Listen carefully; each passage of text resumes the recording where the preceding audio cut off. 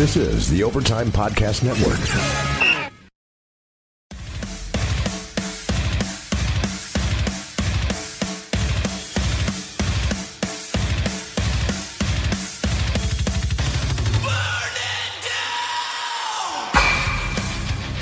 Welcome, Rink Rats, to this Blackhawks Hockey Rinkcast, episode 49, brought to you by the Overtime Media Podcast Network.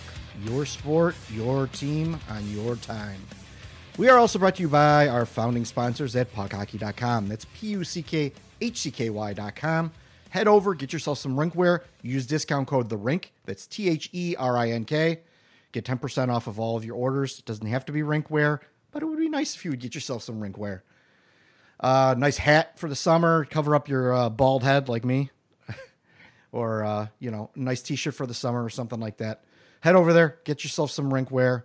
Or get yourself some, other wear like Overkill jersey or something like that. But that's puckhockey.com.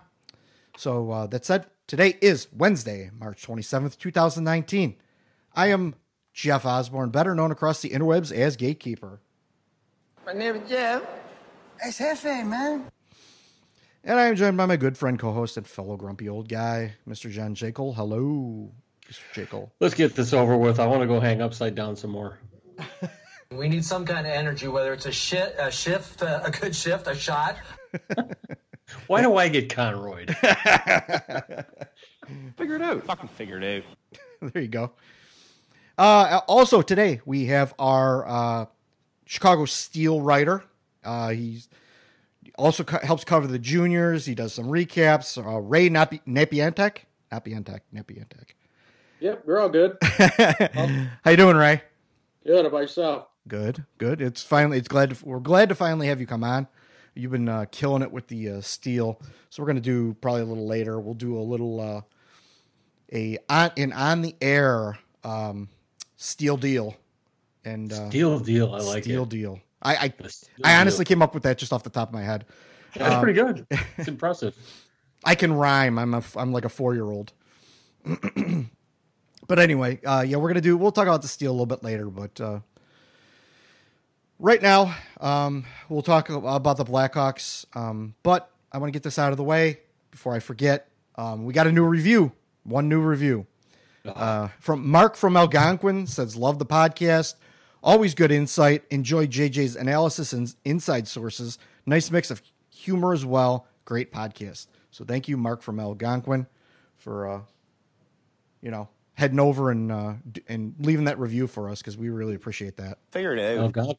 My neck of the woods. Yeah, I work out that way. Mark's probably somebody I've known for 40 years. He just feels sorry for me. He probably feels sorry for us. All of us collectively. And shout out to Ron Luce. He was supposed to be here today, but it's his birthday, and I said, don't waste your time with us. Go out and enjoy your birthday, and you could talk with us another time. So, and lo and behold, he found something better to do than hang out with us. Ron and Ray, by the way, for those of you who visit the website, their names will sound familiar because they're our glue guys. These are the guys who keep the engine running, literally, in terms of the content, at the fresh content at the rink, which we're able to say we have every day. We have, I think we probably have the most constantly updated and deepest content of, I think, any website covering the Hawks. I think it's fair to say that. And Ron and Ray both are a huge part of that. And, Gate and I are extremely grateful to both of those guys for what they do for us on a regular basis. And part of expanding our coverage also into major juniors and the steel as well, which has been a really exciting thing what we've done this year. And these guys have been a huge part of it. I don't have any institutional knowledge. Our previous guest, Laz, thanks. I do want to say thank you to Laz for, even though he said he doesn't read other people's stuff or listen to other people's podcasts, I want to thank Laz for coming on. We got a lot of good reviews and feedback on that podcast. And I have to agree, John and I, when we got done talking to Laz, we both felt that it went really well. There was a lot of good dialogue back and forth, and we don't, of course, we don't necessarily agree with everything Mr. Lazarus says, but we were able to have, a smart dialogue about it. And even if we don't agree, we were able to I think talk. we agree with him on most things, actually. Yeah. Lads, if you're listening, there's always time to become a rink rat, even though you'll probably never admit it. That's all right. Tap the brakes. So I'm going to reignite the Laz in the Box a little extra tonight. I'm a troll on Twitter. Just because. I honestly, I wanted to play more clips of the Laz in the Box, but he was talking so much. He comes at you hard, man. Yeah, he does. Wow. Hey, watch that. Oh, sorry. So we're just done with phrasing, right? That's not a thing anymore? Yeah. He talks. He's a wall of words. Yes. A wall of words is a good way to put it. So there weren't a lot of breaks for me to put it in there. And I didn't want to play the sound clips over the top of them, but that's enough under the hood talk. So what we're going to do, I'm going to go over some of the Blackhawks stats.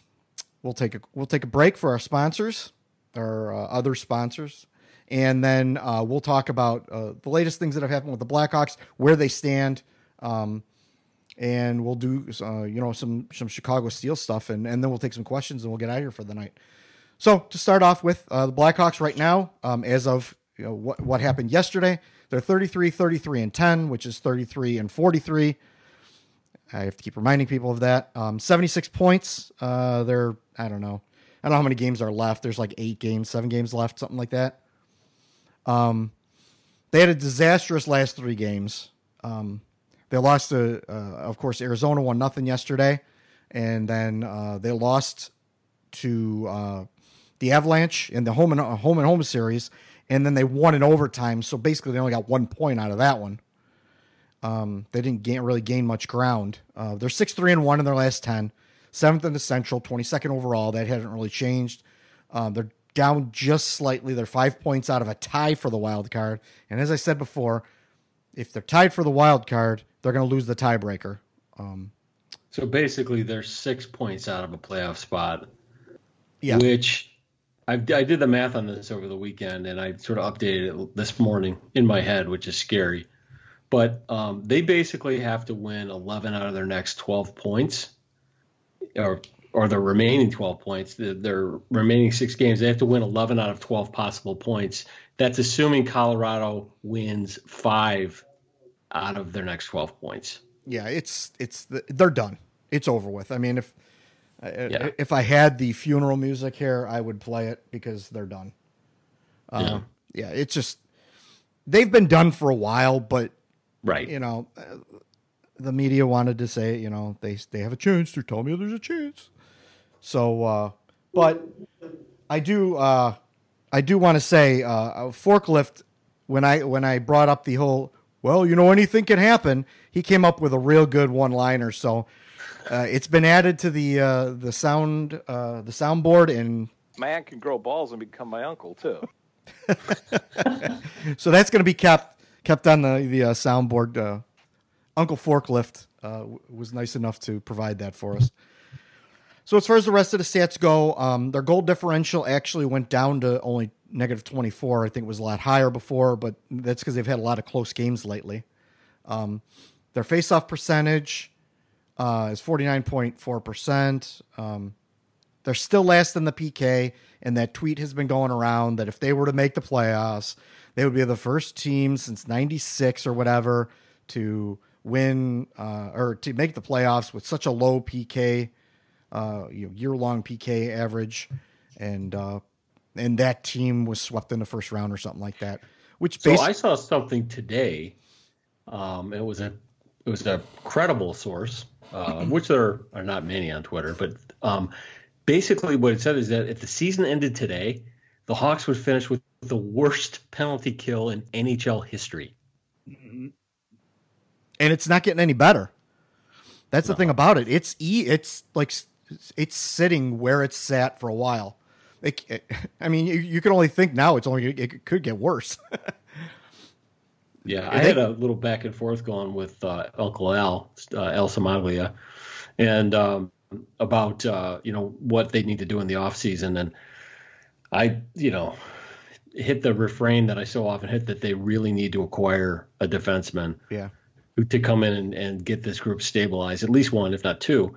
And our friend Justin Lowe, the blogger to be named later, chimed in and said, "Well, they signed Dahlstrom today. Don't you think he could be that guy?" And my response was, Dahlstrom's been part of this absolutely dreadful defense. So how can we assume, other than perhaps some untapped potential, that he's going to be the guy to turn this around? And I think, to me, the mindset needs to be, we got to get out of this mindset of, whoever's laying around at Rockford or, is under contract can be the solution, and start to really understand that Bowman's going to have to really step up here and make something happen and acquire players who are not currently in the organization, likely to change this for next year, because all these defensemen, who none of whom are really defenders anyway, they're all puck rushers and really better offensively than defensively. None of those guys are going to be here next year anyway. Yeah. Well, we'll get a little more into that. I'm going down the rabbit. No, that's fine. That's fine. No problem with that at all. Yeah. It's a little nugget. Rabbit holes are us. It's a little nugget to feed the fans. It's a nugget for after the break, but the rabbit pellet. Their power play. Don't get me started on rabbits. We have rabbits in the house now. Oh, jeez. Yeah, I know. It's like Animal Farm here. But their power play is 11th, which is good. I heard it mentioned as a quote unquote top 10 power play. Okay, they're 11th. They had a pretty good, that one hot stretch really jumped them up a little bit. Yeah. They were more in the middle third, towards the bottom of the middle third probably, until that hot streak. So they're kind of riding that wave because they haven't been really that great lately. Goals for, 246, which is real good. That's 8th in the league, man. They can score. So what do we need to do? Spend $10 million on Artemi Panarin, but I digress. Man can grow balls and become my uncle, too. Goals against is dreadful, horrible. They're 30th in the league. The only team that's worse is Ottawa. But and they're so far behind that even though they've played better in like the last week, they haven't moved in the standings really much as far as that goes. Shots a game, 34.6. They got slightly better, but they're still 30th in the league. So, they're the second worst defensive team in the entire NHL. That they don't deserve to make the playoffs. They're not a playoff team. So, possession numbers. They're in the almost the bottom third for both Corsi and Fenwick numbers. I'm going to kind of talk about that a little bit too, a little bit later. Someone kind of brought up some possession numbers. High danger save percentage, real good, 5th in the league. Goalies have been good up, in close, making those high, and they've had to because they've had to be. Yeah, literally. I haven't checked lately, but as soon as 2 weeks ago, Mr. Eric Gustafson gave the most high danger save or high danger chances against in the entire NHL. I can't believe that. But Duncan Keith is there too, and I kind of stated to someone, if you want to say that Duncan Keith is the problem, well, then I can't help you. But I think it's more of Duncan Keith being out there having to babysit Mr. Eric Gustafson. I think if you put Duncan Keith with a good defender, that's not going to happen as much. Right. He might still be up there because he logs a lot of ice time, so that naturally you're going to give up chances. But anyway, I don't want to get too deep into that. And they're 17th overall in 5-on-5 save percentage. They've gone up 4 spots since Corey Crawford's been on this real hot streak. But as you can see, Corey Crawford standing on his head doesn't necessarily help them because, they're just not that good a team. Not enough. Yeah. So, I don't know, Ray, you got anything you want to add in on the stats part before we take our break? No, I think the power play, like you said, if you take out a few week stretch there, it definitely was the bottom third. I know early on they were really struggling, both the penalty killing, the power play. I know you got to look at it as a whole season, but I think that carried them and got a lot of the fan base excited about possibly making the playoffs. But once that power play kind of slowed down and, if they don't, if their top 2-3 guys aren't scoring, they're not going to get it done. So that power play number, I think, is a little skewed as well. Yeah, for sure. It was so incredibly white hot for a while, but it was carrying them. Really, that was what was carrying them to all the wins, was that power play. It was improbable. I was listening. I think we have to talk about Mr. Pat Boyle maybe a little later, but I was hearing on their podcast talking about, the power play and how it was so bad. And now this team is where it is because of, some very improbable seasons from players like Jonathan Toews, Patrick Kane, Brandon Saad's having an excellent year. Alex DeBrincat's having an improbably good year. And then they're still not going to make the playoffs. If they didn't have that improbable year, can you imagine where they'd be? So anyway, all right. So let's take a break. We'll come right back. We will talk about what happened in Blackhawks land and the rest of the stuff. So here's the break. Finding the right pros for home projects can be tough and spark a lot of questions like, how do I find a pro who can help? Will they do a good job? Will I get a fair price? That's where Home Advisor can help. From leaky faucets to major remodels, Home Advisor connects you to the right pro for the job in seconds and even helps you get a fair price. Read reviews, check project cost guides, and book appointments. Go to homeadvisor.com or download the free Home Advisor app to start your next project. All right, we're back from the break. So the Blackhawks, we kind of teased this a little bit. Blackhawks, they're not going to make the playoffs. It's not going to happen. They would have to win all of their games, and they would need help from everyone else, and they're just not that good a team. So some things that have been announced. I don't think we mentioned it last week about the Blackhawks. They were going to open next season in Europe against the Flyers, and they're also going to play a preseason game against one of the teams in the German league, I believe it is. So that's happening. Yeah. That's just kind of a PR stunt, but yeah, I don't know. What do you think, John? Yeah, it's funny. I kind of wonder if you got the players off the record, how they feel about it. I don't know. I flying, especially for if you've got an injury or if you've got a back injury, which I could speak to from recent personal experience, can be pretty unpleasant and pretty debilitating, especially long flights. So I just got to wonder how much the players really appreciate, what is probably at least partially a media sideshow. And right at the beginning of the season. And you know what? I remember the Hawks did it back in the 2009-2010 season. I believe they started over in Europe. And, yep.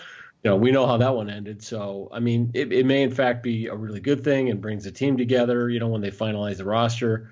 I don't know. This is a different team than that team. That was a team that could, literally throw their sticks out in the ice every night and win, and because they had so much talent. And this is a team that probably next year will be in a battle to be in the playoffs.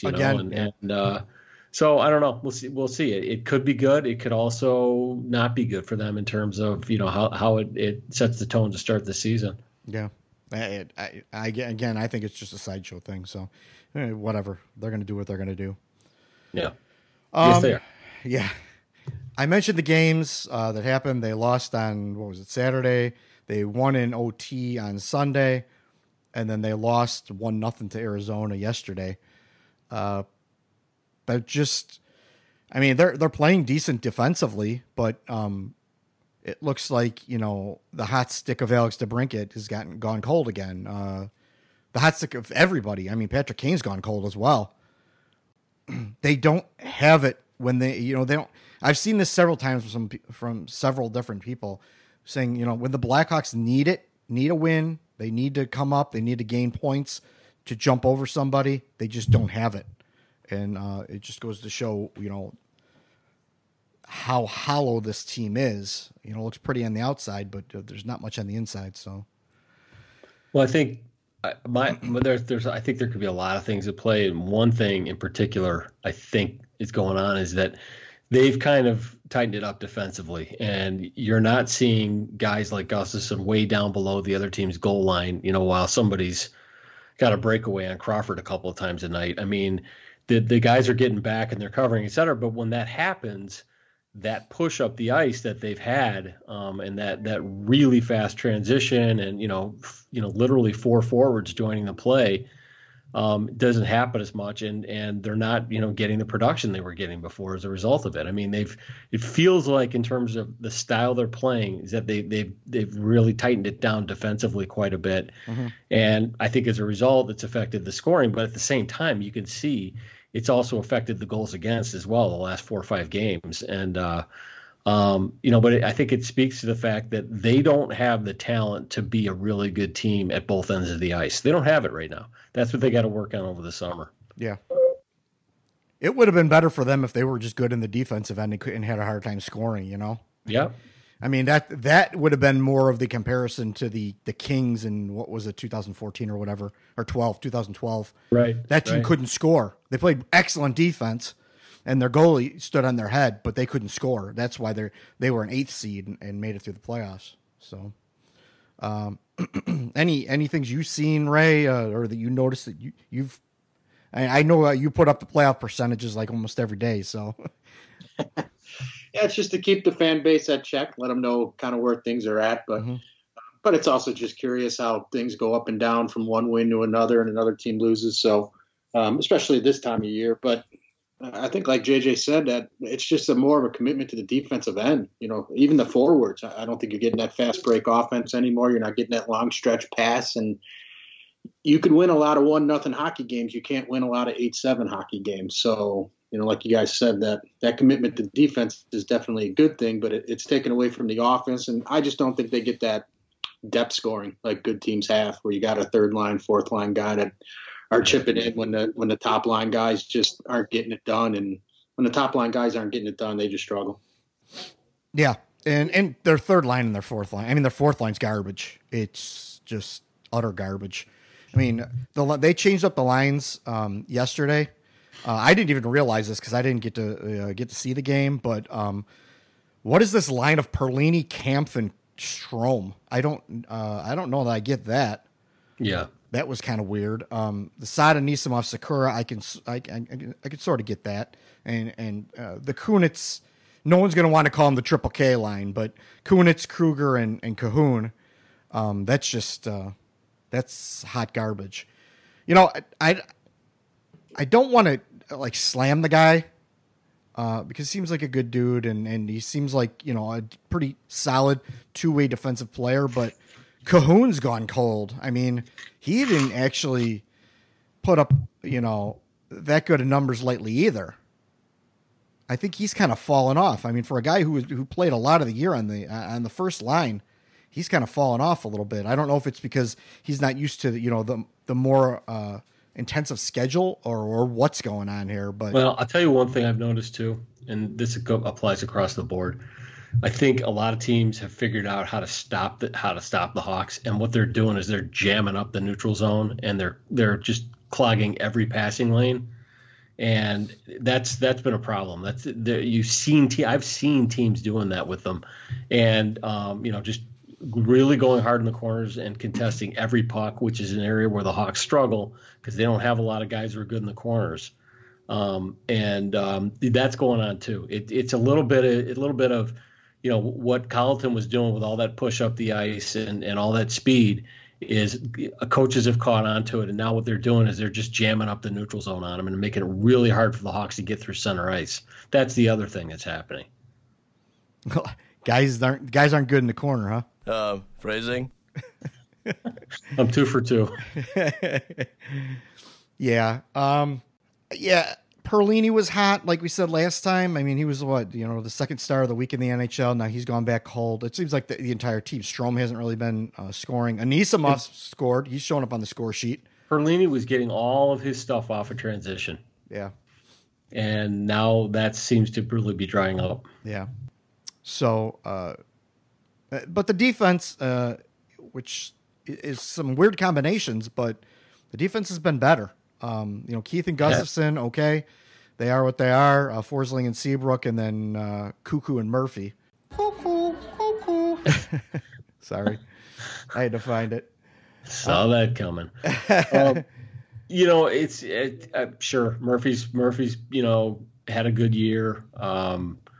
Cuckoo's okay. I'm not cuckoo for cuckoo.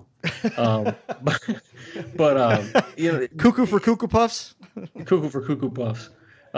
They're just, there's like I think somebody said it on our staff chat the last couple of days. I think maybe it was Aaron said it or Mario. There's a lot of 5 and 6 defensemen on this team, Gustafson is probably a 5 defenseman on good teams who is a first unit power play guy. He's great on the power play. I don't think anybody would dispute that. But in terms of a 5-on-5 defensive unit, I mean, you got Duncan Keith, who is somewhere between an eighth of a tank and fumes at this point, and Seabrook, who is on fumes at this point, and after that, yeah, Murphy's okay. Dahlstrom, I don't know, he's okay, and maybe he'll get a little better. I mean, there's some people who are real big on Dahlstrom. I just don't see Dahlstrom, and going back to Justin's comment today, I just don't see Dahlstrom being a difference maker, a guy who jumps out, of the video, and you say that's a guy that I would love to have on my team, like a Nicholas Hjalmarsson was. Not to ride the Hjalmarsson horse again, but I mean, literally.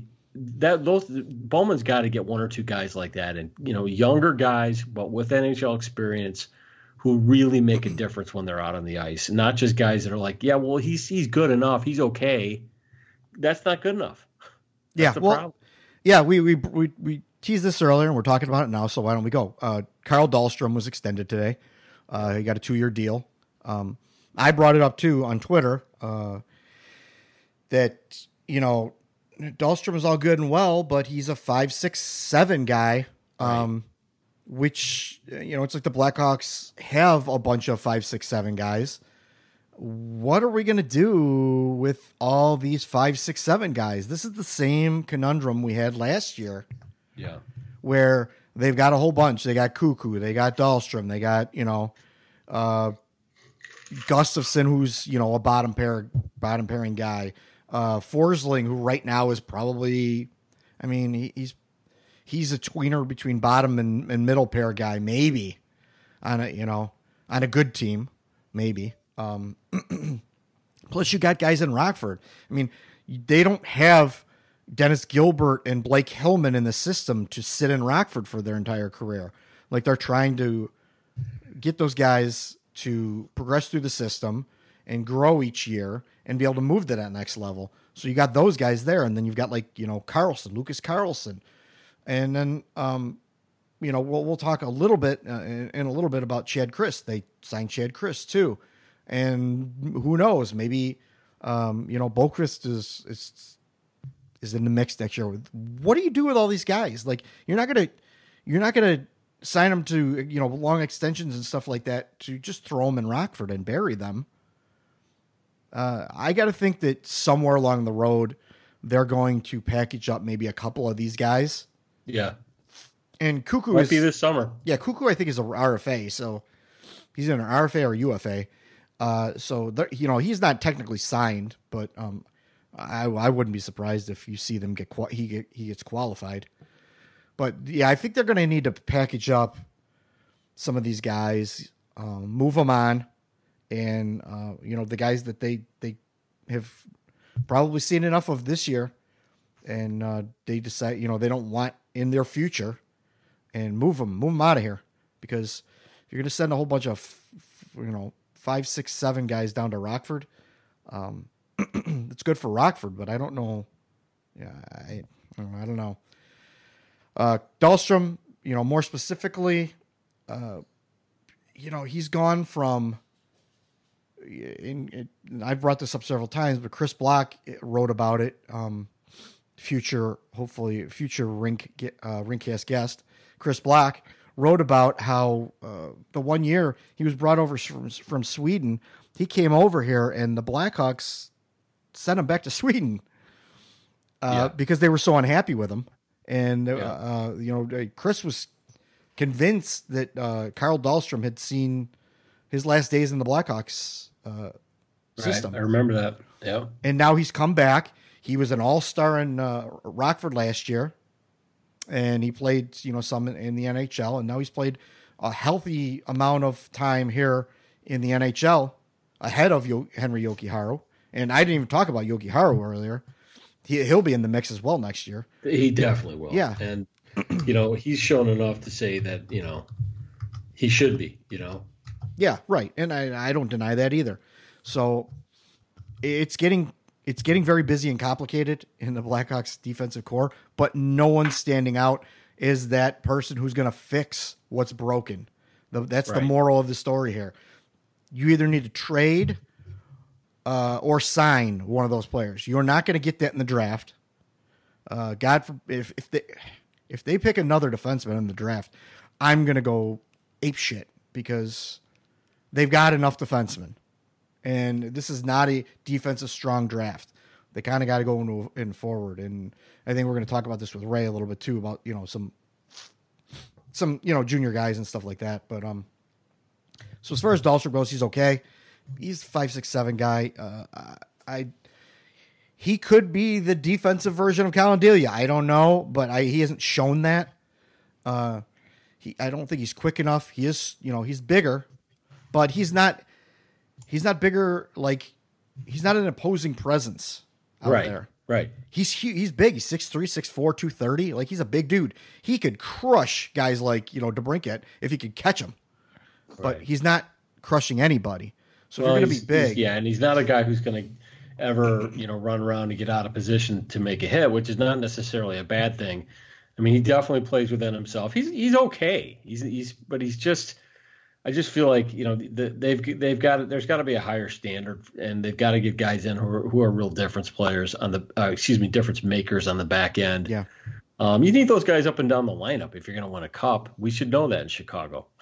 Yeah, for sure. And we don't have those guys anymore. Somebody had a question on Twitter today, and I didn't see it in the outline, but the question was, when are people going to have to start accepting that this isn't, a playoff team anymore? And I'm like, what have the last 2 years told you? I mean, well, yeah, except for the media and the front office want to pump it up that anything can happen.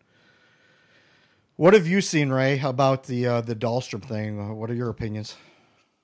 It was like an to me. I mean, he was an RFA. You get him for pretty cheap, so that way if you bring in some guys that can play, under a bigger cap hit, he's fine in that 6-7 role. If he's out there playing 13, 15 minutes a night, you don't even recognize that he's out there. Yeah, he's doing his job. If you're, he's slamming his stick over the crossbar because you're picking it out of the net every once in a while, then he's down. He has no use for it. We have no use for him. So, but if he could be that 6th, 7th guy, not take up a ton of cap hit, and if he's playing 13, 15 minutes a night when he's out there, that's fine. But he's no difference maker. He's not signed to be a difference maker. So, and I think he's still have to head down to Rockford if he could. So, yeah, I think it was just kind of he's a RFA, so we wanted to get it done. Right. Yeah, I agree with that. So, talking more about the defense, it was questioned whether Chad Chris was going to sign with the Blackhawks. He did. He signed his entry-level deal. He is going to be playing in Rockford, probably on some kind of amateur tryout deal or something like that. Chad Chris is a guy that Aaron and Mario and I saw at camp. He's a smooth skater. What I saw out of him was he was more of he had more of a vocal presence out there. And this is with the prospects. I'm not going to say this is with, the NHL team, but he was kind of like with the leader type where he was, shouting instructions. He was real, kind of quarterbacking. I would say, the defense out there. He was kind of a loosey-goosey kind of guy, but, he's a puck-moving defenseman. He's like 5 other guys in the system. So he's going to have to make himself stand out to be able to be more than just, the next, Ville Polka. He's not that big, but let's see. Let's see what we get out of him. Don't start proclaiming him, the next guy, the next Ian Mitchell, the next Adam Boqvist, the next, Beaudin. He's not that. He's going to take he's coming straight from college. He's going to take some seasoning. And I think we kind of brought this up last week. Aaron asked the question, and this next guy we're going to talk about too is kind of the same thing about the college game, being ready for the NHL and that.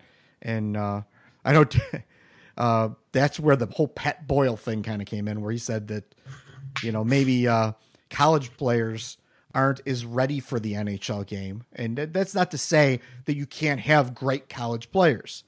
Just that coming right out of college, they may not be ready for the pro game because they don't play it like a pro style game. They play only 2 games a week. There's less travel. It's more school intensive.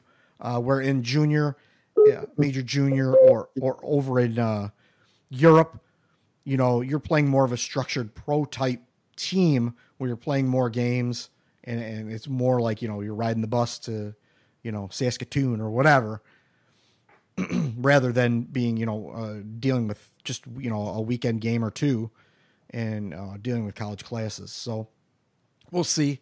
We'll see what happens. He may jump right in and play really well. So do you have any more to expound on that, Mr. Jekyll? No. Okay. Ray, anything on Shad Chris? No, the knock on him was just his defensive zone ability. So hopefully he's cleaned that up a little bit. Yeah, like so many other defensemen. Well, he's in the right place to do it too. Yeah, no kidding. Familiar, doesn't it? Yeah. That's why these guys, you know, Bodin and Boqvist, and I mean, all these guys are probably going to need some time in Rockford in order to sort of, you know, get that part of their games nailed down. And you know, for as good as Jokiharju was when he came up, he had some problems, you know, with his positioning and some of his work in the defensive zone, and guys were starting to get wise to him and know which way to turn, you know, to move on him, et cetera. And so they sent him down to work on that. And that's what the minors are there for. It's not, you know, a stepping stone for some of these guys. It's actually a place where they need to be and work on some things and improve. I mean, you know, for teams like the Blackhawks over the last 10 years and prior to that, the Red Wings, I mean, that's what you had to do because you were always picking late in every round. So you had to have a great talent development system within your organization, which the Hawks, unfortunately, didn't really have until the last couple of years at Rockford. I mean, Rockford was a freaking disaster a couple of years ago. So, yeah, it was. You know, that's why it's there. That's why it's good for those guys to go there rather than jump right to the NHL, even though it fulfills people's fantasies. You know, these guys are all probably going to need some time in Rockford, and in the meantime, if the Hawks are going to, you know, do something in the playoffs next year, you know, that points to making moves for current NHL players. Well, yeah, and that's the other thing too with Boqvist. Sure, Eric Gustafsson is signed next year to, you know, a low, you know, a low money deal, which is great. But if Adam Boqvist was to make the NHL, and I don't think he's going to, I think I don't either. I think Adam Boqvist might very well go back to junior for a whole another year, and he's said that. So for people to be surprised or argue with us about it, he's even said he might not be ready next year. Like, so we're not making this stuff up. But yeah, and you know, and again, not to put him down because I think the guy has a lot of talent. I really do. I mean, he can be a special player. But you look at those 4 goals he scored last night. I mean, it was all open sides. He wasn't covered. There was nobody on him. I mean, you don't get a lot of opportunities like that in the NHL, and especially as a defenseman. You know, the team they were playing wasn't playing any defense. It was like glaringly obvious. And they were overmatched by London. And so, yeah, I mean, it's great that he got 4 goals, but I wouldn't call any one of those goals particularly hard to finish.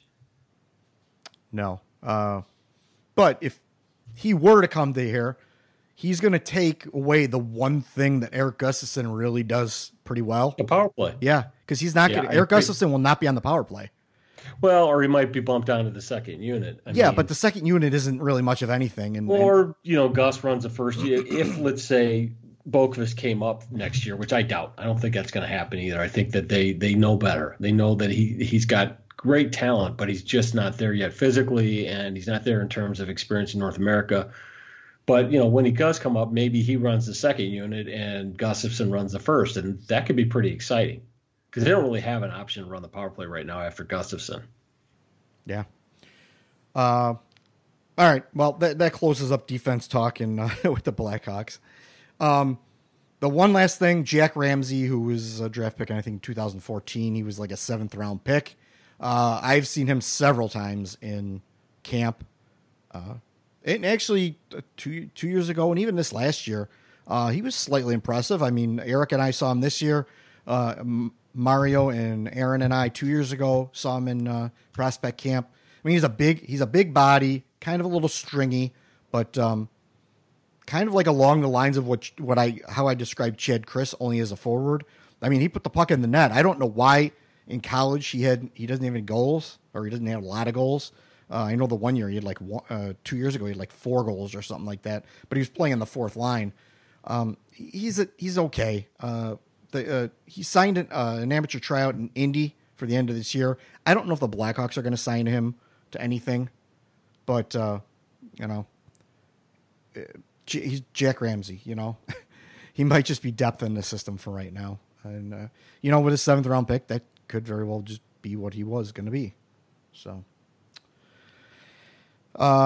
that's it for most of the Blackhawks talking points. We're going to have a lot of questions at the end, so let's break this up a little bit. Let's talk about the Chicago Steel.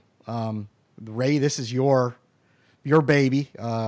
We needed a Steel writer, and you jumped up and took the reins, and you've done an excellent job with it. They're doing very well right now. They've got some exciting things going on. So I don't know. Why don't you give us what's going on with the Chicago Steel? Yeah, well, currently they're tied 0-0 with the Cedar Rapids Rough Riders. They're on the road tonight, but yeah, they're in second place in the Eastern Conference. They've been basically trailing the Muskegon Lumberjacks basically all year. They're pretty good. They've got Hakkarainen that the Hawks drafted a few years ago and got some skill, but they're kind of holding off the Youngstown Phantoms. The Rough Riders tonight's a big game because they're only 3 points up on them on the road. So, and you want that second spot because you get a first round bye in the USHL for that playoff spot. So they're really holding on. They've been great to us. Gate. I mean, Brent Meskey, their media relations coordinator. He's a good dude. The GM, Ryan Hardy, he's been fantastic with me. I mean, they've been awesome to us, and to me obviously. So they've got a lot of skill. Robert Master Simone. I've seen him possible first round pick on some mock drafts. I know you got to take that sometimes with a grain of salt. FC Hockey's got him at 54th. So. He's got some offensive skill. He's not very big. I think he's only about 5'10", 170 right now, but definitely has a good shot, really good aim on his shot. And as he gets stronger, he's going to be able to really, really take that to the next level. So, he's their big name. Their captain, Matteo Pietronero. Boy, he's really the heart and soul of that team. Him and Nick Abruzzese, they both they're the heartbeat of that team for sure. Nick's got 73 points in 55 games, 25 goals. Mateo's got 43 points from the back end. He's a defenseman. So when they're playing right, they definitely have a lot of skill. And then obviously, Josiah Slavin, the Hawks draft pick, he came over in a really good trade that Ryan Hardy put together. And he's been fantastic. I mean, since he's come over, he's really been a scoring touch for them. So that's something that the Hawks fans definitely have something to keep an eye on there with the Steel this year. Yeah, that's I'm a big fan of Matteo. Rumor has it, I've heard rumors that possibly he could be seeing some prospect camps during the summer. So that would be good. I think he's an under the radar guy. He's solid on both ends of the ice. He's a captain. He's got a good shot. He can jump into the play. He's a well-rounded player. I don't know necessarily what the knock could be on him because anything, and I've asked about him, I've asked around some people and what's the knock on this guy? And I've heard nothing but good things about him. His attitude's real good. He's a nice kid. Straightforward. He's a leader on the ice. He, obviously scores a lot. He's 4th in scoring in the entire USHL for defensemen. For a while there, he was leading. Mm-hmm. He's, and he hits. He'll hit a guy, and he's been in several fights. If you look on hockeyfights.com, you can look him up, and he throws some hits. So he's a good player. I wouldn't mind seeing the Blackhawks. He's local. I wouldn't mind the Blackhawks inviting him to prospect camp, but. Their free agents that they invite have been less and less and less every year. And It's only a couple of them. Like last year was Connor Moynihan, and they signed him and put him in the the ECHL. So it seems like, and then Chase Marchant, who I didn't mention earlier, but he was signed out of college. He was one of the goalies, and he's Brad Marchant's cousin, I think. And they signed him and sent him to Indy, or Indy signed him, I should say. So it's like the free agents that they do invite are high end players. Like Joey Keane was signed, was in free agent camp, or not free agent, but development camp 2 years ago, and then he went in the draft last year. So I'd like to see that. I'd like to see, but I'm partial on Mateo. But I'd like to see the Blackhawks. Maybe he's something possibly that the Blackhawks don't have a lot of in the system. So it couldn't hurt, but whatever. Yeah, Josiah Slater. He has a little bit of an old school mentality to him. That's the best way I put it. He's just kind of that, defenseman that he's going to stick up for his teammates. He's going to always be in good position. He could put the puck in the back of the net. He does everything really well. He doesn't really stand out at one skill that you're going to say, man, the scouts are really going to like that, and we'll just hope it kind of becomes a little bit more well-rounded. He's just that old school defenseman that he's just going to get down and dirty, and he's going to beat you. Yeah, and I don't want to say he's this level now, or even that he could be, but at least in the USHL, he's like the equivalent of like what Brent Seabrook was in his prime. Well-rounded, could do just about anything. He could play power play, could play penalty kill. He was a leader in the locker room. He was a leader on the ice. He scored big goals, played defense really well. Like in Brent Seabrook's prime, he was one of the top defensemen in the NHL. Now in the USHL, that's kind of how Mateo plays in his league. Whether he can blossom into something, you and I we did a tag team article on him and earlier in the year, and we kind of wanted to highlight him a little bit because he's kind of under the radar. He does, Master Simone is the big name. Abruzzese, he's a big name. He's leading the USHL in scoring. Mm-hmm. And then now they brought in Slavin, who's, because he's a Blackhawks prospect, he's a big name that people are watching. And then there's D. St. Fally. Mm-hmm. D. St. Fally. Yep. Yeah, he's tied with Slavin with points on the team. He's a good player too. They've got like Owen Power on defense. So I've actually watched the Steel. Yeah, I've actually watched the Steel. So he's going to be a first rounder. That kid's good. He's still young. He's like 15, right? Yeah. Yeah. I think he's 6. Yeah. I mean, he's really good. Yeah. And he's just scratching the surface. I mean, in that league, and when you're talking about skating power, mm-hmm. That shot's going to come along. As he gets, not only just maturing as a young man, but getting in the weight room, mm-hmm. he's going to be a wrecking ball come draft time. I think he could go really high. Yeah, for sure. I completely agree. But yeah, so there's a lot of good players, which we want to bring this up. If you want to see playoff hockey in Chicago, yeah, go out and support the Chicago Steel. You have a very good hockey team in their league, just in the west suburbs out there. Go support them. This could be, they won their cup, a couple years ago. Mm-hmm. And it could very well happen again this year.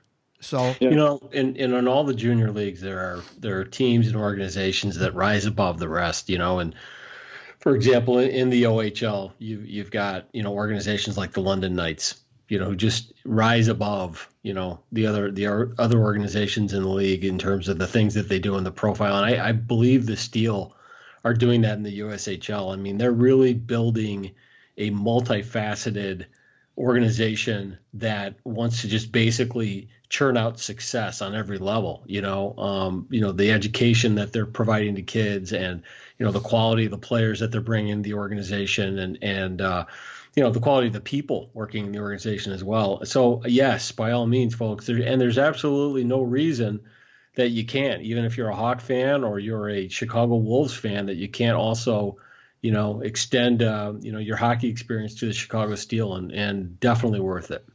I know Mr. Ricochet is going to appreciate that. Oh, absolutely. Rico, he's my boy. Yeah, he's big. He's big. He knows his He's Chicago a Steel. USHL walking encyclopedia. Yeah, he was the guy. He knows a little bit about hockey too. Yeah. Oh my God, yeah, absolutely. He was the when the Steel reached out to us and stuff, and we started talking with the Steel about covering them. He was the guy that immediately jumped out and was like, "Oh, this is going on. This is going on. This is going on. This is where they are. This guy's this." Like he gave us the whole read of the lay of the land before we even got out there and were able to check him out. So he has his own. He actually has his own message board. I believe it's called finishyourcheck.com. I think that's what it's called. And Randy, if I got it wrong, I'll get it right next week. I'll double check it. But yeah, he's definitely a guy who's involved in a lot of different stuff, and he's a friend of the rink too, which is really cool. Yeah, I didn't get Ray. You've met him, right? I did. I met him a couple of times. Yeah. He got a hold of me on Twitter. Just said, "Hey, let's talk. USHL. Let's talk Chicago Steel." And I left 4 hours later with more names and more information, and that's cool. I thought I would get in a whole year. I mean, he was awesome. Yeah. So I'm now with the Blackhawks season ending probably in the next week or so, week to 2 weeks. We're gonna have a little bit of free time. I'm hopefully going to get out and maybe see a Rockford game or two, but maybe which even closer is the Chicago Steel. Maybe join Ray out there and keep him company.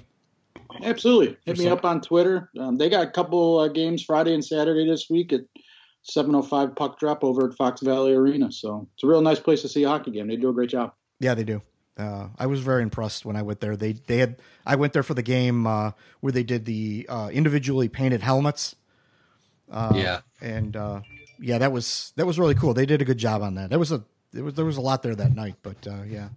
Anyway, to circle back to the team, they're doing real well. 34-19 2-0, which is, good enough for, it's good enough for being in second place. And they've positioned themselves with trades, and they brought, I think Power, going back to talking about Owen Power, they brought him in late, didn't they?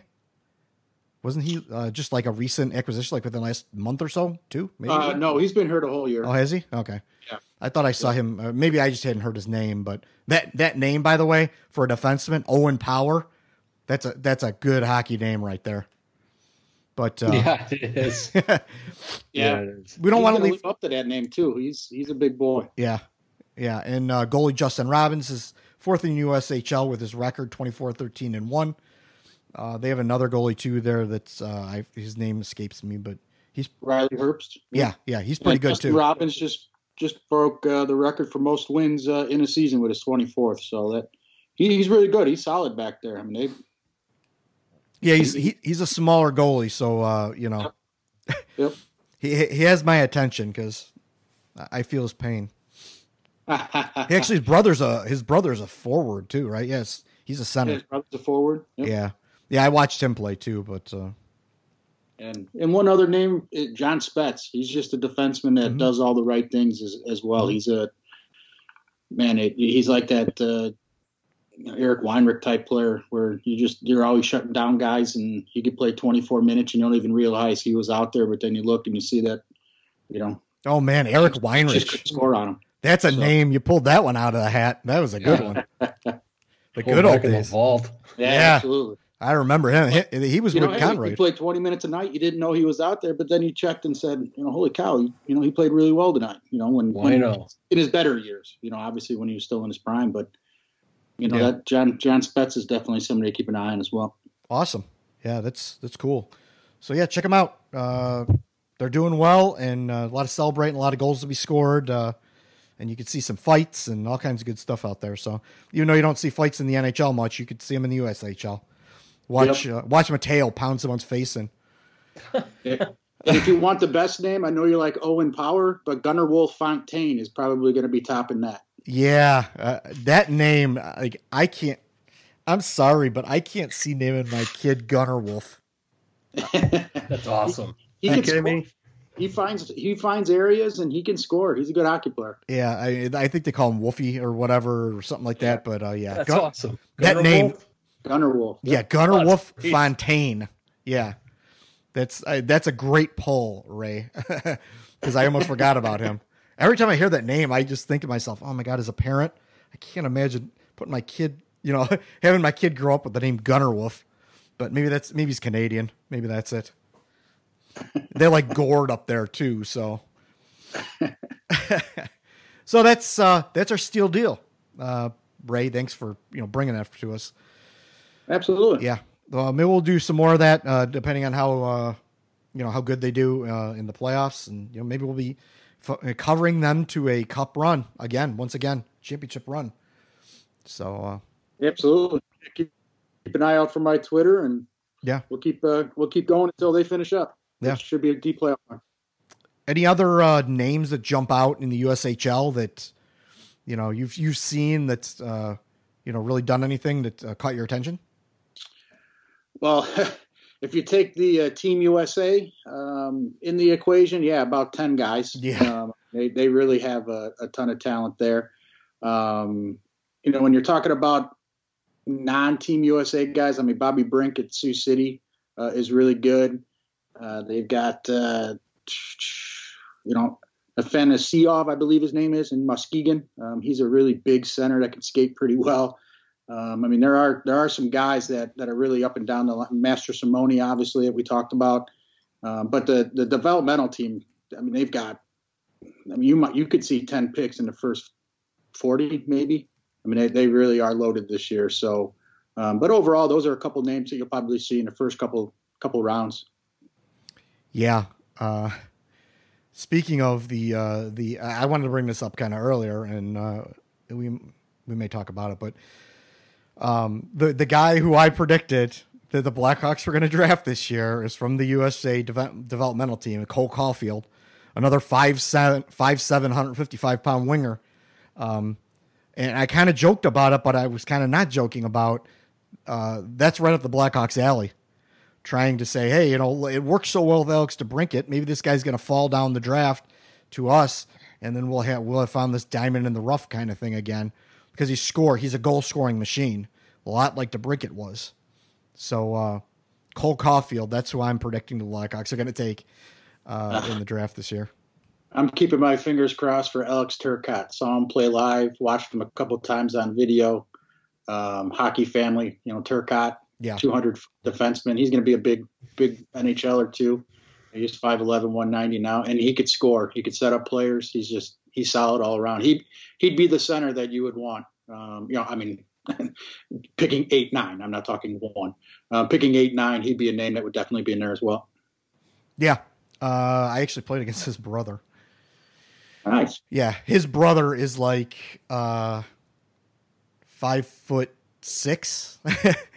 Oh, it was in that league. Yeah. He's like 5'6", but he's built like a fire plug. And like you could see, he's not, definitely was not a pro prospect, but you can see the culture he was kind of raised in, with the hockey culture, with the skating and the hockey IQ. He had really good hands. Yeah. But I mean, I was playing against him in men's league, and he was probably, 17 at the time. But yeah, there's a lot of hockey talent in that family. So yeah. And 2 other names too, Matthew Boldy, Trevor Zagras, I believe it is. Again, more forwards that if the Hawks are picking in that 8, 9, 10 area, might still be around. Yeah. Let's go with a defenseman. That's 5'7". Right, yeah. I was looking at the stats on him, and I saw Jack Hughes pop up, and he was like 18th in the league, but he's played half as many games as everybody else. Yeah, so, he was banged up there for a while. He missed some games. They never really said what it was, what the injury was. So, but yeah, he was banged up there for a little bit. That's kind of scary, though. With a prospect who's gonna, potentially the top prospect in the upcoming draft, and they don't disclose his injury. Does that mean it's a concussion? Does that mean he has knee problems? I mean, I don't know. I didn't see, but that makes that would worry me, which could push Capo Caco, ahead of, Jack Hughes possibly. I've seen some of the draft predictions where Capo Caco actually leapfrogs Jack Hughes, and it's kind of like a couple. What if the Hawks got Capo Caco and they put his locker next to Slater Cuckoo and Kunitz and Cahoon and Kruger. Kuntz will not be there. Yeah, I know. And Cahoon and Kruger Brown will be there, and Kane. It'd be the team of all Ks. That would be interesting. I don't think the Blackhawks. I think they really basically just threw away their chance at picking, in the top 5 to 7. I think they're going to be, in the they might draft lower than they did last year when they had a worse record. So anyway. So that's that. That's the Steel Deal. Thanks, Ray, for bringing that to us, and we might do some cooler stuff later. Maybe we'll do like a live thing if we both go to a game, do a mobile thing. I don't know. We'll see. So let's hit questions, and then we'll wrap this up and get out of here for the night. We've got a couple questions that were left over from the last couple of weeks. Things got tied up. Time got tight. So now that we have Ray here, we're a little more casual. We'll answer some questions. Clay Bandow, he had a couple of questions, and I wanted to get to both of them for him. The one that he had from earlier was, if the Blackhawks wanted to tank for the best draft pick, how would they have done it? I know how NBA teams do it. What are examples of what other NHL teams are doing to tank? It's actually a good question, and I wish we would have got to that earlier, but it's easy to move players around, move players down to Rockford, bring young players up. You could do it that way. Definitely not acquiring players at the draft deadline or, at the deadline, or subtracting from the team at the deadline would be a way of doing it. Playing more Cam Ward than Corey Crawford could have been a way of doing it, or just doing a full split. Those are all ideas. What do you think, John? I don't know. It's fun. It's funny. There's been a lot of talk about tanking, going back to, what was his name? The Russian guy, fail for Nail Yakupov, which was not a good strategy, it turns out. That's because where he went. That's where all first round draft picks go to die.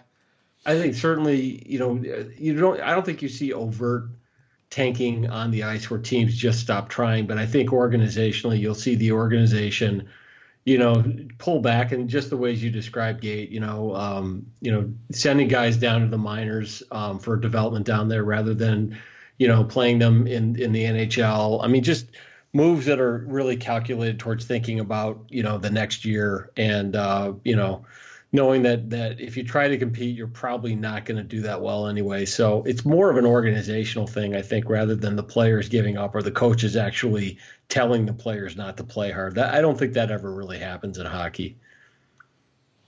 Yeah, I don't know. It's a different sport too, where in basketball you could get rid of 2 guys and your team could go from average to just god awful. You do that in hockey, you still have 20 other guys that are playing on any given night. So it's a little bit different. I just don't think the NHL is wired that way to tank. You just, like you said, there's ways that you could get rid of players and you could trade guys, but when guys are going out there each and every night, they're just not wired that way. Yeah, I agree with that. If you're going to do it, it has to be through personnel, through, subtracting from your lineup. Yeah. Because you're not going to get, we joked about it a lot at the beginning of the year, but you're Brent Seabrook, Patrick Kane, Jonathan Toews, they're not going to tank. Right. So you have to put them in a position where they can't, really succeed that well. Then you don't put them in a position to succeed to do that tank. And, I don't think that we've seen Corey Crawford or Duncan Keith play as well as they have the last 5 to 10 games in the last 2 years. And I think it's because they really wanted to make the playoffs. I think Taves too, for that matter. He's been playing really well too. Although someone was telling me the other day how terrible Duncan Keith is. Well, he's not what he was 3 years ago. There's no doubt about that. But he's today he's probably the best defenseman on the team. He's so he's the tallest midget. But I know how that is. Right. Yeah, but he's got 300,000 miles on his tires. So. Yeah, right, exactly. I mean, he's not what he once was, but he, definitely that just off the charts competitiveness has kicked in, and Taves has the same thing, and so for that matter does Crawford. And these guys, they were really serious about trying to get in the playoffs, and it's really, it's admirable, and it's why, I just really hope that Bowman can go out this summer and hit a couple of home runs and get the players in that are needed, because you're not going to have that much longer with these guys, especially Keith and Crawford, who are, Crawford's on borrowed time. Yeah. And then coming behind that, you're going to have, Patrick Kane and Jonathan Taves, who are going to be coming right in behind him. And borrowed time, that's Brent Seabrook too. So, yeah. I think I don't know why we're getting a lot of hate for Duncan Keith with all he's done, and he's still playing at a really, impressive level, but he's babysitting all these wild stallions out there that just run around the ice. He's covering for everybody.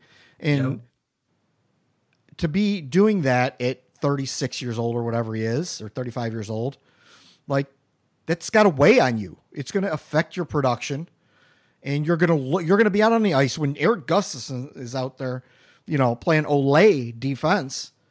You're going to be out on the ice when that goal ends up in the net, and you can't always, save his ass. Yeah, Keith is kind of the one guy this year who's kind of, been sort of the devil's advocate, and kind of, he's not really said it in exactly these words, but on a few occasions he's kind of said, look, we're just not really that good. And, I mean, it's got to be tough for a guy like him, for guys like Taves and Kane, who, are used to competing at such a high level, and, being able to go to that extra gear and get far in the playoffs, or get into the playoffs and then get far in the playoffs.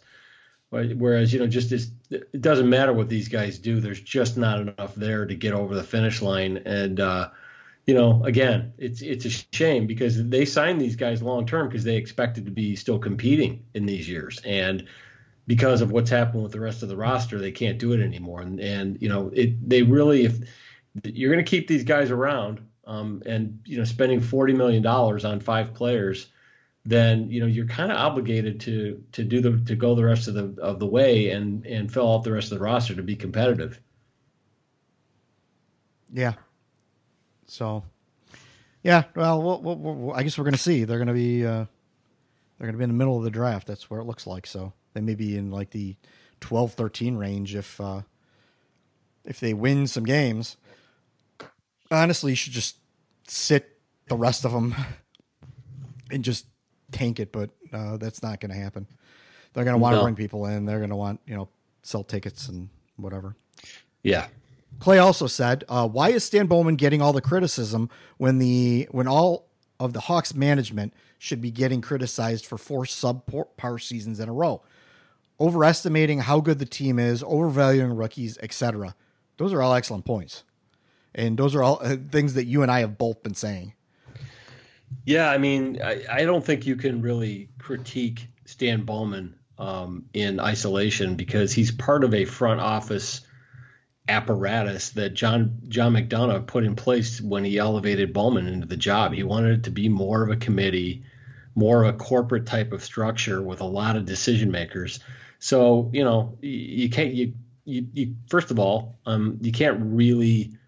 The whole thing about Bowman won 3 cups is asinine. And whenever I hear that, it's like my head wants to explode, because the truth of the matter is that he inherited basically the framework of the 3 cup winning teams. Now, you can argue that he filled in around the edges in 2013 and 2015, and that there's something to be said for that. But, the bottom line is you don't win those cups without the guys that were assembled before he became GM. So conversely, it's hard to blame him for some of these moves, because I don't think for a second that they paid Brent Seabrook the kind of money and term that they gave him, and it was done by Bowman in a vacuum without telling anybody.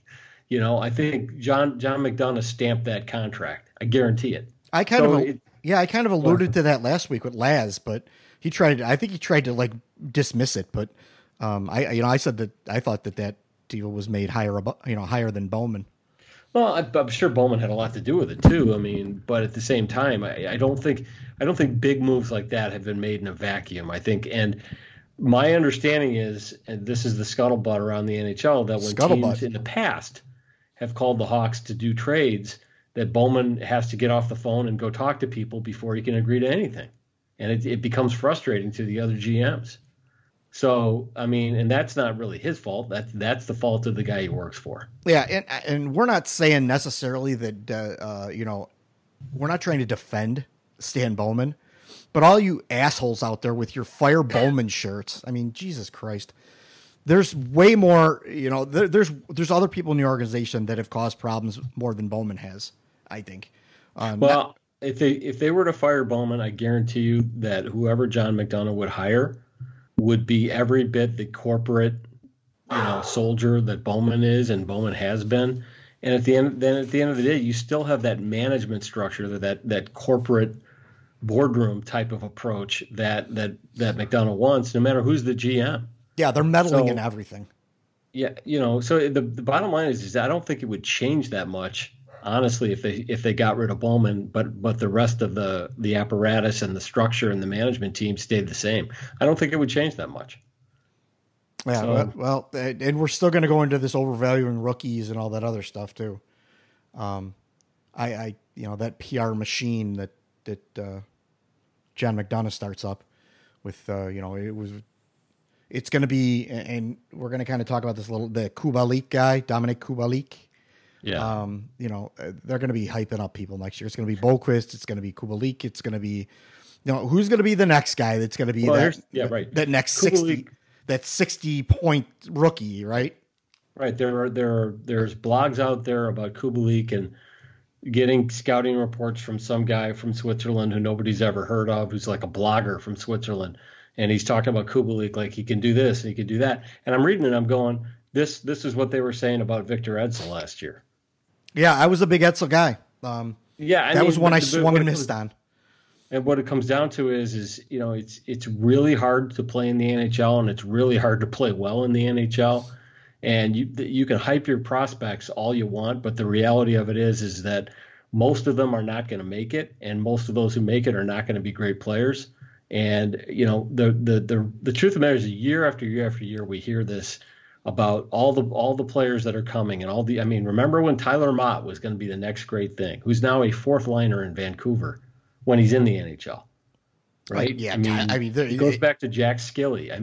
And sure, there are guys like DeBrincat who overachieve and fulfill the wildest promise, but generally speaking, most of these guys that get hyped up don't end up being what they're hyped up to be. And the problem is when the organization starts believing these things or starts believing this hype, then it makes it really hard for them to fish or cut bait on their own guys and decide to go out and get guys from other organizations who might be better. Yeah. I don't know. What do you, Ray, you got anything you want to add to this? I think we got spoiled with, I hate to bring his name up, but Panarin came over and everybody just thinks, hey, they come overseas, they're going to be a 30-goal, 77-point guy, and they're not. You have a 1% chance of being that guy when you come overseas. If you're in your 20s, you could play in the NHL, but like you said, you hype them up in top 6 guys, you end up being in Rockford, you end up being on the fourth line. Tyler Mott's not a European guy, but, you end up being on those type of lines. You're just another guy, and I think the fan base kind of got spoiled with, hey, you bring a guy over and he just steps in, and that very rarely happens. Yeah, that's why we were kind of like pump the brakes on DeBrincat. I was saying pump the brakes on Panarin when it originally happened. I'm like, wait a minute, he's been playing in the KHL. The KHL is like more the equivalent of the AHL. So let's be careful. What just because a guy does good in the KHL doesn't mean anything. Kovalchuk went back over there and was just dominating in there, and now look at he's with the Kings and they're in last place, and he's not even traveling with the team and all. There's other things to go along with that, but yeah.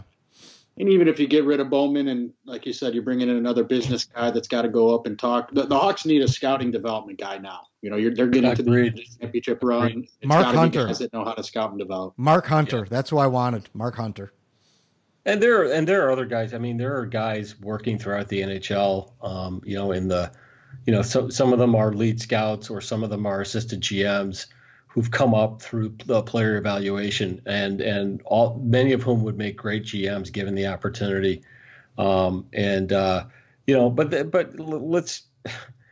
I'm going to say it. Bowman has made some really good moves this year. Year during the season, he's made a couple of really good moves. Yeah.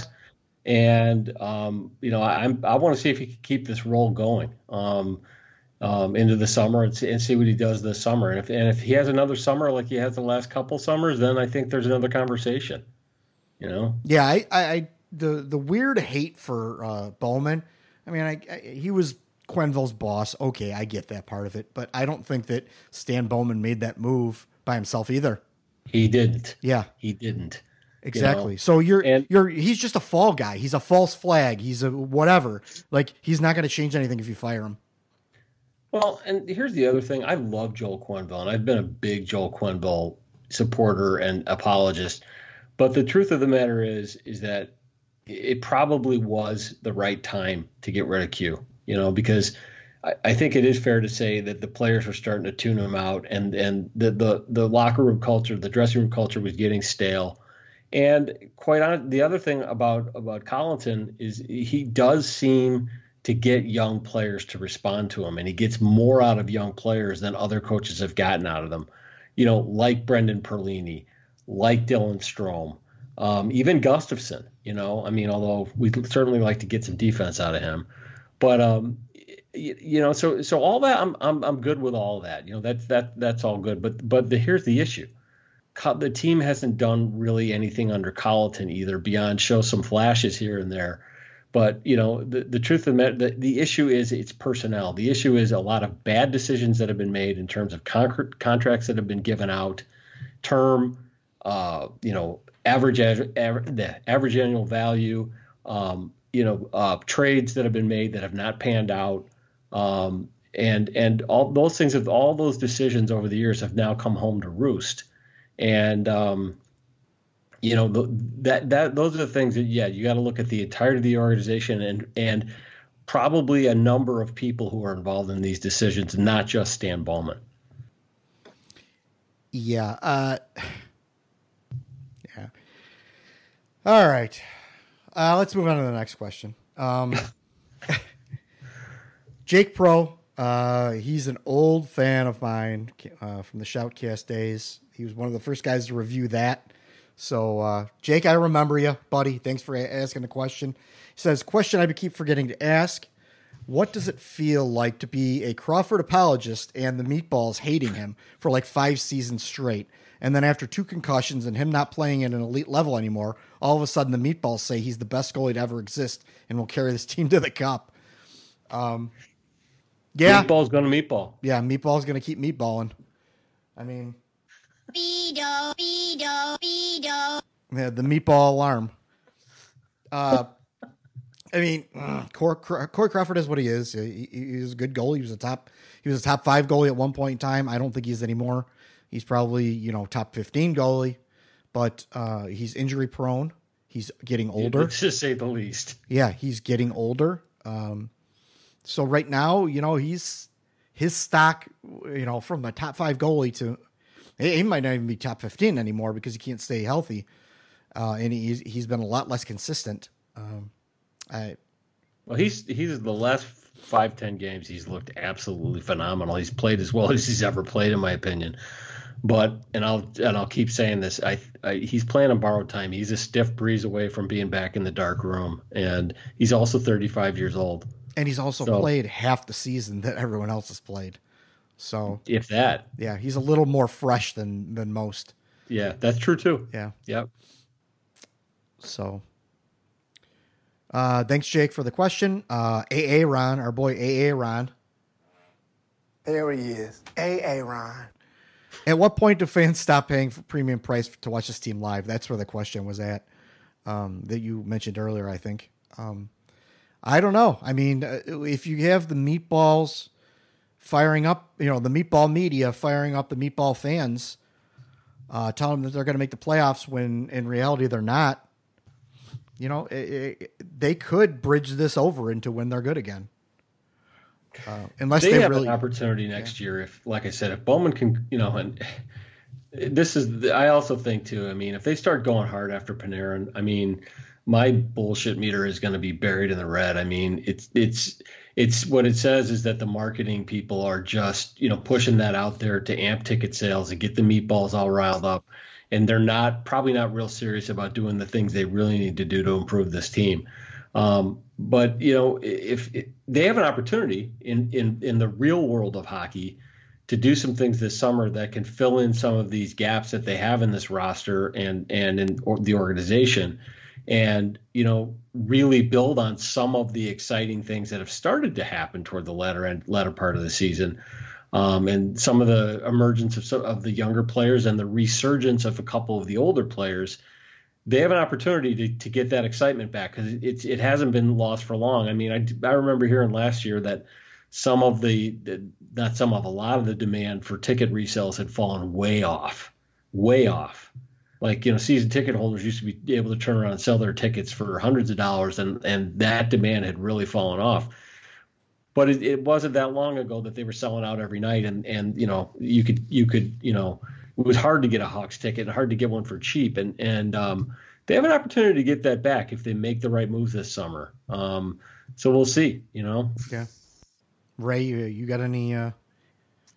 Their ticket company's been working overtime. I can tell you that. There's been more, hey, if you sign up early, we'll get you a puck. If you sign up, we'll get you this experience. If you sign up here, if you pay for playoff tickets, you could come ski on the ice. Where it used to be, hey, here's your money.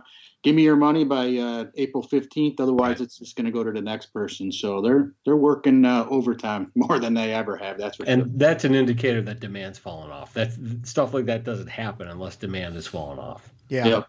And last summer was the first summer that a lot of season ticket holders were able to move from seat to seat. They've been locked in for a decade and you couldn't move. Last year was the first time where they connected with season ticket holders to say, hey, would you like to upgrade to 200, upgrade to 100, move over here? That was the first time that's been seen in a decade. So they're hurting a little bit. Yeah. But on the other hand, their attendance has been pretty good. It's not at the level they were used to, but for a team that, for a while was in last place and really just sucking horribly, their attendance has been okay this year. It hasn't fallen off as much as you might think. So, they could bridge it over if they, like John, like you said, if they can make the moves, make the shoe moves. I'm so for chaos this summer. Like, make something happen. Make me excited. Do that. Yeah. Do that. Hossa signing. Do that. Even though I didn't agree with it, the Huey signing, the Brian Campbell signing. Do something. Make a trade, make something happen, like the Fire again, to make us all excited about next season. Don't sit here and tell me that Jonathan Toews is going to have another career year. Patrick Kane is going to have another career year. Alex DeBrincat is going to score 40 goals again next year. Like, that's a perfect storm of things that have, and we kind of talked about this in the pre-chat. That's a perfect storm of things that happened this year that got them to another season of not making the playoffs. That's how bad this team is. Overall, that you got career years from a lot of players and people stepping up that were unexpected, and they're still not going to make the playoffs. So don't expect that to happen next year. You could just assume that all those players would fall off next year, and that's not to say they're not great players and the whole thing. And Alex DeBrincat, and I'm not cutting him. I'm not ragging on him either, but to say he's going to score 40 goals every year and expect that every year is a little irresponsible. And just expect that those guys are going to fall off, and you're going to need people that are going to be behind them that can pick up the heavy lifting sometimes. Dylan Strome has shown maybe he can do that sometimes. Maybe Perlini can. But on the defensive side, you have, after, Duncan Keith, you have Eric Gustafsson having a good year. Connor Murphy being okay, being a two-way guy, probably the most solid defenseman on both ends of the ice, and not a whole lot else. And Boqvist doesn't fix that. Beaudin doesn't fix that. If Ian Mitchell was to come, he doesn't fix that. Chad Chris doesn't fix that. Right. Henry Jokiharju probably doesn't fix that either. Right. So let's see some chaos. Let's see something happen. I want to see something happen. I'd be excited for that. That would make me excited for next season. Going into next season with the same team for 2 years in a row is going to drive me mad if that happens.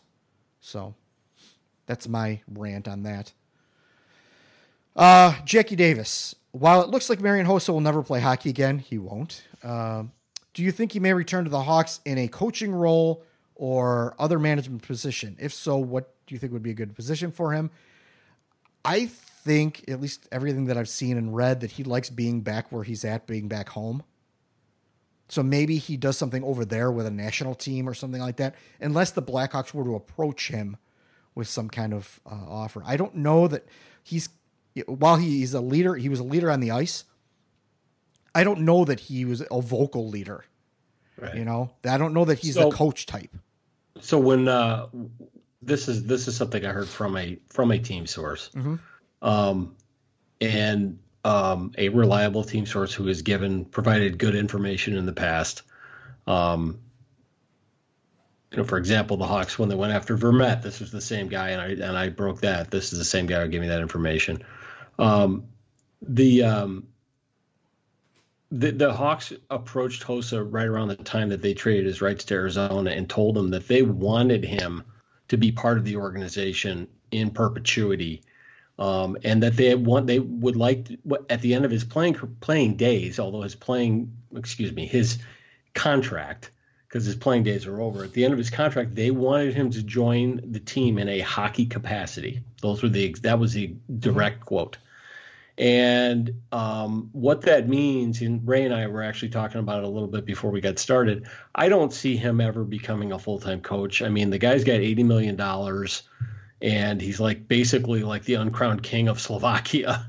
I just don't see him ever signing up for the grind and the drudgery of coaching in the NHL. Although I think he'd be a great coach. His father was the coach of the Slovak national team for several years. And I mean, the guy could be a great coach in my opinion. However, I could see him being more like sort of a part-time Barry Smith, sort of, talent evaluator and troubleshooter throughout the organization, who might show up a couple times a year and go to various places like Rockford, or, work with the team a little bit, or, even go out to some of the places where some of the prospects are playing and, put an eye on the prospects and talk to them, et cetera. I mean, I could definitely see Hossa doing that if he wants to do that, and, keep his relationship with the team alive. I think eventually his numbers going into the rafters, along with 3 or 4 other players from this last era. So I have heard that the Hawks would like him to join them in some kind of a hockey capacity once his contract is up. And that was from, like I said, from a pretty good source.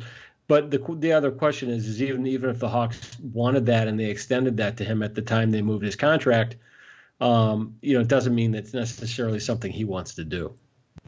Right. Yeah. He's been, and like I said earlier, he's been spending a lot of time back home. So, yeah. He may want to do that. I don't know. I can't speak for him, but he's got a good hockey mind. He's a smart guy. He was a very smart hockey player, very cerebral. Like, he could be a management type person, possibly, but I don't know. Or like you said, a Barry Smith, specialty. Who was the guy that did the face-offs? Yannick Perreault. Yeah, Yannick Never Perreault. Panic Yannick. Yeah. Yeah, I mean, I can see. I mean, Hossa's, in my opinion, he thinks the game at a very high level. As a player, he was the example of how to be a two-way hockey player. Everything he did, from his skating stride through, the way he held his stick to, the way he positioned himself and he defended, et cetera, et cetera. I mean, and those are things that he can teach if he wanted to do that. And I guess the question becomes how much time he wants to spend in North America. And who knows, maybe they carve out a role for him in Europe. maybe he becomes, the lead talent evaluator in Europe or something like that. I don't know. Yeah. When I said earlier that I didn't see him being like, the vocal leader, I don't see him being like, the head coach that's always yelling at everybody. I see him like, a skills coach. Like, I'm going to teach you. I'm not yelling at you, scolding you, telling you, but I don't think he wants that grind of being a coach. I mean, being a coach in pro hockey is not an easy job. No. No. So that's, I guess that's that. We really didn't answer that with I guess we did with what would be a good position for him kind of thing. Ray, you got anything more you want to add to that? No, if you're a youngster that has a chance to listen to Marian Hossa because he's part of the organization, you'd do it. Yeah. Yeah. He would be gold for that. And speaking of a young player that we talked about earlier, Chad Chris picks up his first pro point with the Ice Hogs tonight. He picked off a clearing attempt and dropped it to Anthony Lewis, who scored, or Louis Lewis. So Chad Chris, welcome to the organization. Yeah. It's cool. We got a couple things that were late on Twitter. I want to add those into the end of the program here. Like you mentioned earlier, our boy Justin Lowe, the blogger to be named later, or Tyler Cameron, however you'd want to refer to him. Will the real Tyler Cameron please stand up? He said, "Is Kahun, Kampf, Kubalik Stan's idea of a great third line in the NHL?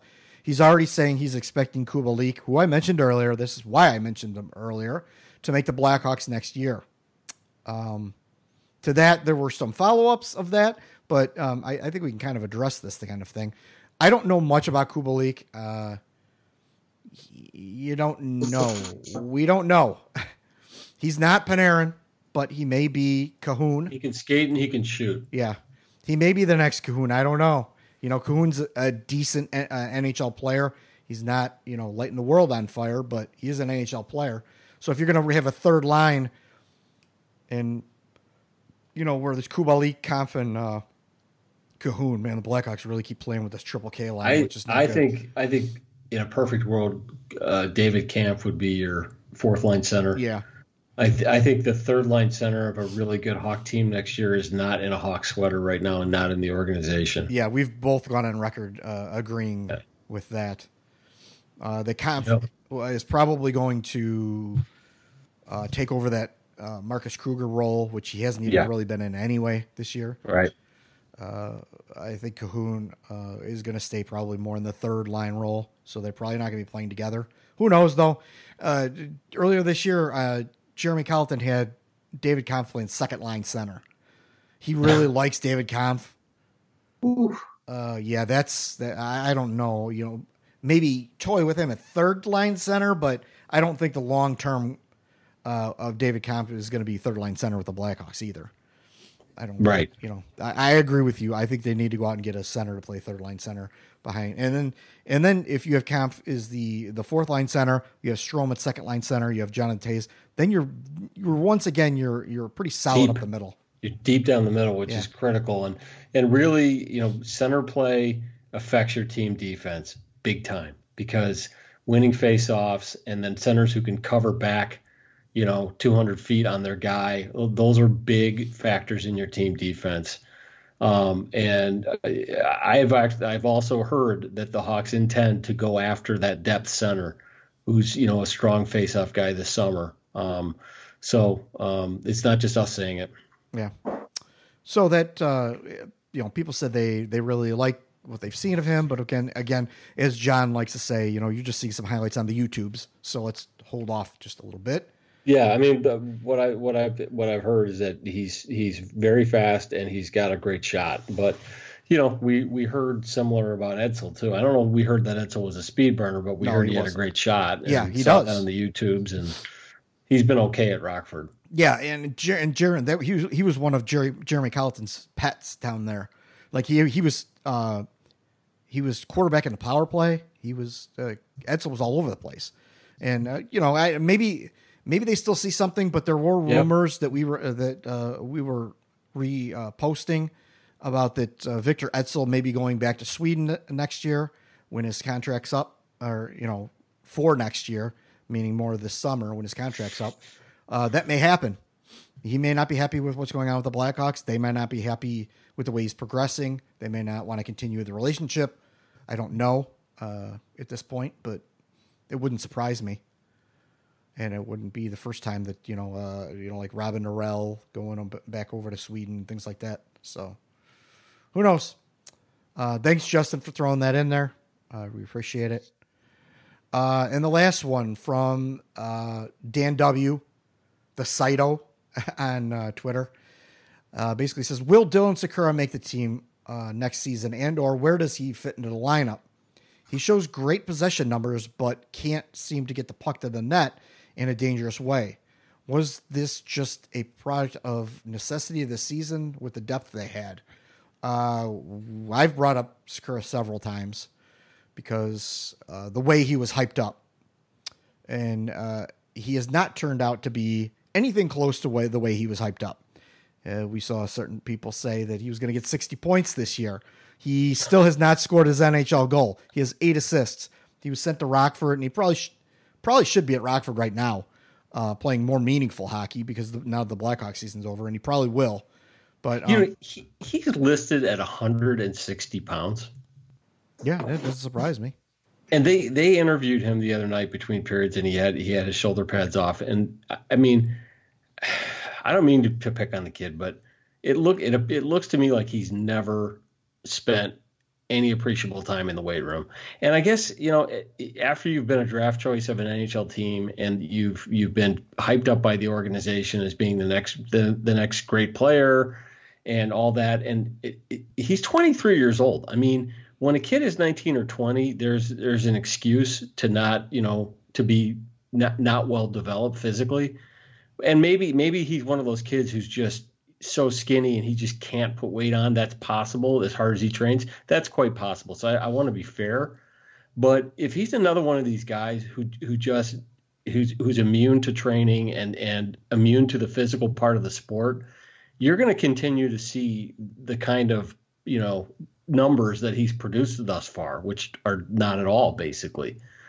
Because, to be a productive forward in the NHL, you've got to be willing to go into the high traffic areas. And as that old cliche, get your nose dirty.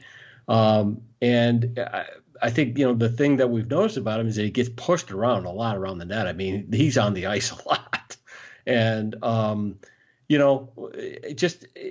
again, it's like I just can't even understand when a kid has that kind of opportunity that he's not just, guys like Taves and Kane for that matter. Those guys have worked hard to get where they are physically, And let's be honest, Alex DeBrincat has worked his ass off. Oh, yeah, he has. I mean, he stayed in Chicago. He trained hard this summer.